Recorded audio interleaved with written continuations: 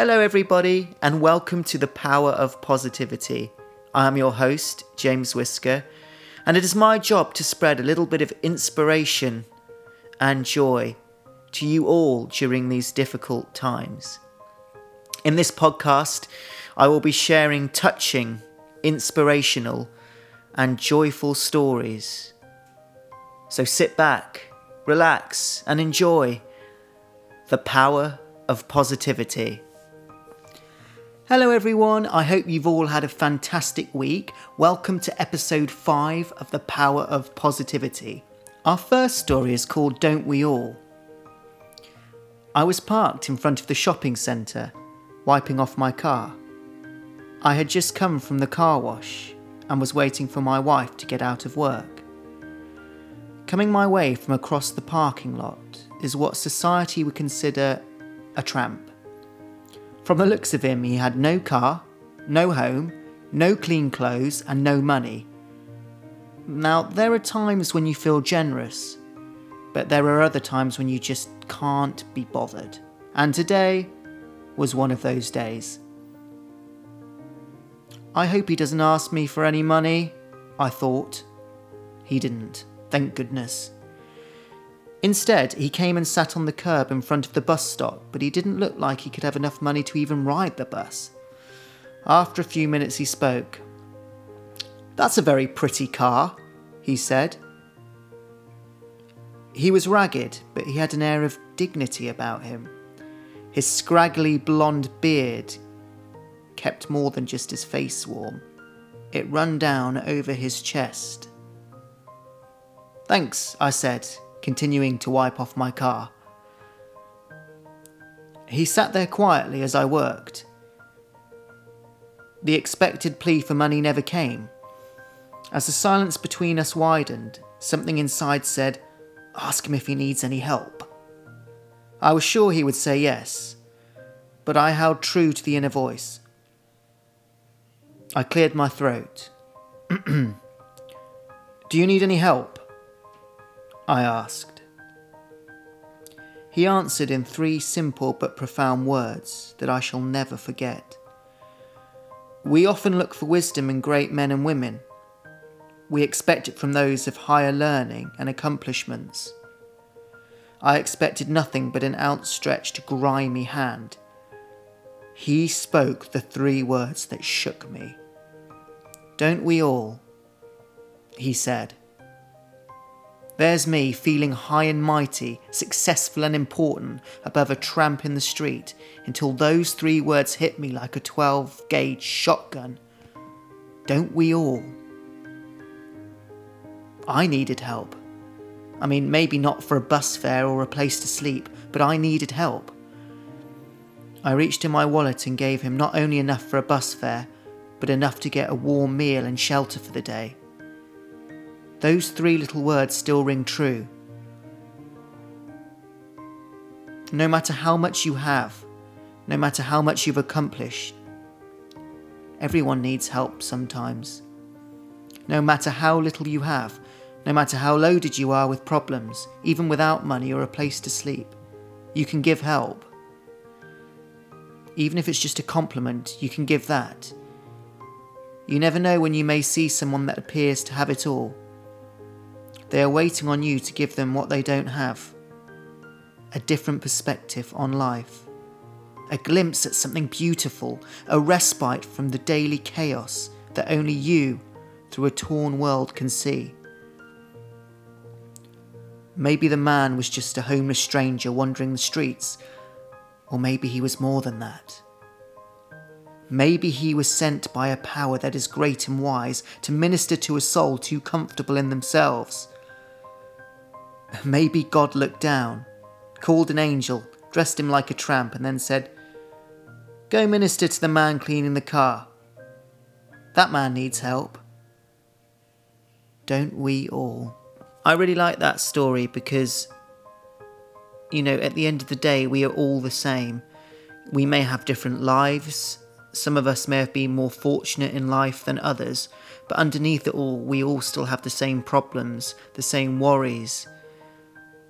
And sometimes it just takes that one person to make you see a different perspective, and we can all learn from each other.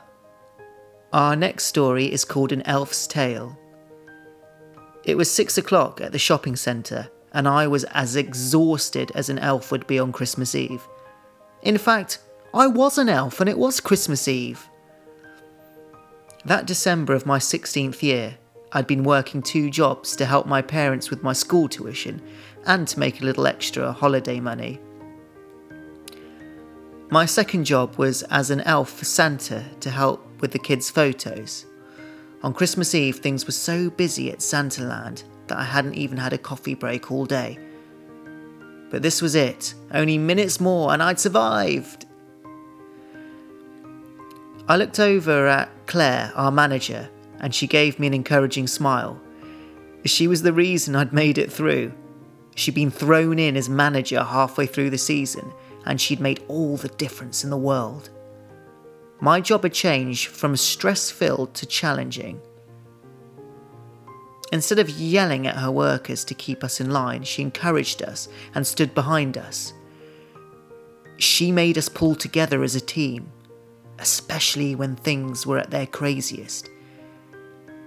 Claire always had a smile on her face and was encouraging us. Under her leadership, we'd achieved the highest number of mall photo sales in California.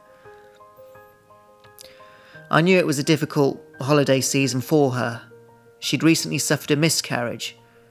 I hope she knew how great she was, and the difference she made was amazing to her workers and to all the little children who came to have their pictures taken.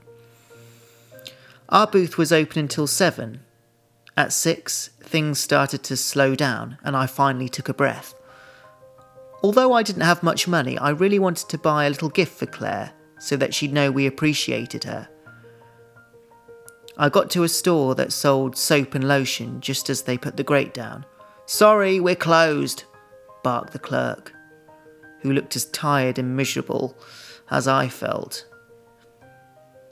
I looked around and to my dismay found that all the stores had closed. I'd been so tired, I hadn't noticed. I was really annoyed. I'd been working all day and had missed buying a present for Claire by 1 minute. 1 minute! On my way back to the Santa booth, I saw that the department store Nordstrom was still open. Fearful that they too would close at any moment, I hurried inside and followed the signs towards the gift gallery. As I rushed through the store, I began to feel very conspicuous. It seemed the other shoppers were all very well dressed and wealthy, and here I was, a broke teenager in an elf costume. I mean, how could I even think I'd find something in such a posh store for under $15? I self-consciously jingled my way into the gift gallery. A female sales associate, who also looked as if she'd just stepped off a fashion runway, came over and asked if she could help me. As she did, everyone in the department turned and stared. As quietly as possible, I said, "No, that's okay, just help somebody else." My cheeks were red with embarrassment. She looked right into my eyes and smiled. "No," she said, "I want to help you." I told the woman who I was buying for and my reasons why, then I sheepishly admitted I only had $15 to spend. She looked as pleased and thoughtful as if I'd just asked her to spend $1,500 for me. By now the department had emptied, but she carefully went around, selecting a few things that would make a nice basket. The store was closing. As she rang up the purchase, the lights were turned off. I was thinking that if I could take them home and wrap them, I could make them really pretty, but I just didn't have the time. Weirdly, as if reading my mind, the sales lady asked, "Do you need this wrapped?" "Oh yes," I said, relieved. By now, the store was closed. Over the intercom, a voice asked if there were still customers in the store. I knew this woman was probably as eager to get home on Christmas Eve as everybody else, and here she was, stuck, waiting on some kid with a measly purchase. But she was gone into the back room for a long time. When she returned, she brought out the most beautiful basket I'd ever seen. It was all wrapped up in silver and gold and looked as if I'd spent $50 on it at least. I couldn't believe it. I was so happy. When I thanked her, she said, "You elves are out in the mall spreading joy to so many people. I just wanted to bring a little joy to you." "Merry Christmas, Claire," I said back at the booth. My manager gasped when she saw the present. She was so touched and happy that she started crying. I hoped it gave her a happy start to her Christmas. All through the holidays, I couldn't stop thinking about the kindness and effort of that saleswoman and how much joy she had brought me, and in turn my manager. I thought the least I could do was to write a letter to the store and let them know about it. About a week later, I got a reply from the store thanking me for the writing. I thought that was the end of it until mid-January. That's when I got a call from the sales associate, whose name was Stephanie. She wanted to take me to lunch. Me, a $15 16-year-old customer. When we met, Stephanie gave me a hug and a present and told me this story. She had walked into a recent employee meeting to find herself on the list of nominees to be named the Nordstrom All-Star. She was both confused and excited, as she had never before been nominated. At the point in the meeting when the winner was announced, they called out her name. She'd won. When she went up to accept the award, her manager read my letter out loud. Everyone gave her a huge round of applause. Winning meant that her picture was put up in the store lobby. She got new business cards with Nordstrom All-Star written on them, a 14-karat gold pin, a $100 award, and was invited to represent her department at the regional meeting. At the regional meeting, they read my letter and everyone gave Stephanie a standing ovation. "This is what we want all our employees to be like," said the manager. She got to meet 3 of the Nordstrom brothers, who were each very complimentary. I was already a little overwhelmed when Stephanie took my hand. "But that's not the best part, Tyree," she said. "The day of that first store meeting, I took a list of the nominees and put your letter behind it, with a $100 bill behind that. I took it home and gave it to my father. I won, Dad. He looked at me right in the eye and said, 'Stephanie, I'm really proud of you.'" Quietly, she said, "My dad has never said he was proud of me." I think I'll remember that moment all my life. That was when I realised what a powerful gift appreciation can be. Claire's appreciation for her workers had set into motion a chain of events. Stephanie's beautiful basket, my letter, Nordstrom's award, that had changed at least 3 lives. It was the Christmas when I was an elf and a broke teenager that I truly came to understand that the littlest things can make the biggest difference. Well, I hope you enjoyed that story about an elf, his boss, and a shopkeeper.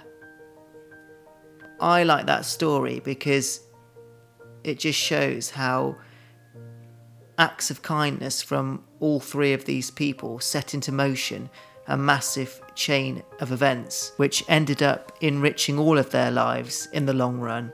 Up next is the story Tell Them Now and Tell Them Often. I appreciate you for purchasing and reading my book. I am sincerely honoured to be a small part of your life. It felt nice to hear that, didn't it? By the way, I'm not just saying it to make a point, I sincerely mean it. Now think back to the last time you told someone that you appreciated them. Can you remember how long ago it was? Recently I've been wondering why people tend to leave things unsaid. I'm talking about the important things like, I appreciate you, I'm proud of you, I respect and admire you, I'm glad you're my friend, I'm sorry, and of course, I love you. I think we tend to neglect saying these things because we believe there will always be enough time. Most times we're right. But what if we're wrong and there is no time to say what we want to say? Eternity is a long time to leave something unsaid. I urge you to tell others how you feel. Tell them now, and tell them often. And don't just tell them because you may not have a chance later. Tell them because of how good it makes each and every one of us feel to hear these special phrases. Our final story today is called You'll See It When You Believe It. There was a business executive who was deep in debt and could see no way out. Creditors were closing in on him. Suppliers were demanding payment. He sat on the park bench, head in hands, wondering if anything could save his company from bankruptcy. Suddenly, an old man appeared before him. "I can see that something is troubling you," he said. After listening to the executive's woes, the old man said, "I believe I can help you." He asked the man's name, wrote out a check and pushed it into his hand, saying, "Take this money. Meet me here exactly 1 year from today, and you can pay me back at that time." Then he turned and disappeared as quickly as he had come. The business executive saw in his hand a check for $500,000, signed by John D. Rockefeller, then one of the richest men in the world. "I can erase my money worries in an instant," he realised. But instead, the executive decided to put the uncashed check in his safe. Just knowing it was there might give him the strength to work out a way to save his business, he thought. With renewed optimism, he negotiated better deals and extended terms of payment. He closed several big sales within a few months. He was out of debt and making money once again. Exactly 1 year later, he returned to the park with the uncashed check. At the agreed upon time, the old man appeared. But just as the executive was about to hand back the check and share his success story, a nurse came running up and grabbed the old man. "Oh, I'm so glad you caught him," she cried. "I hope he hasn't been bothering you. He's always escaping from the rest home and telling people he's John D. Rockefeller." As she led the old man away by the arm, the astonished executive just stood there stunned. All year long, he'd been wheeling and dealing, buying and selling, convinced he had $500,000 behind him. Suddenly, he realised that it wasn't the money, real or imagined, that had turned his life around. It was his newfound belief that gave him the power to achieve anything he went after. If you believe in anything enough, it really can happen. I hope you enjoyed this week's episode of The Power of Positivity. As always, I hope it brought you some joy and comfort in these difficult times. I look forward to you all joining me on next week's episode. Take care and stay safe.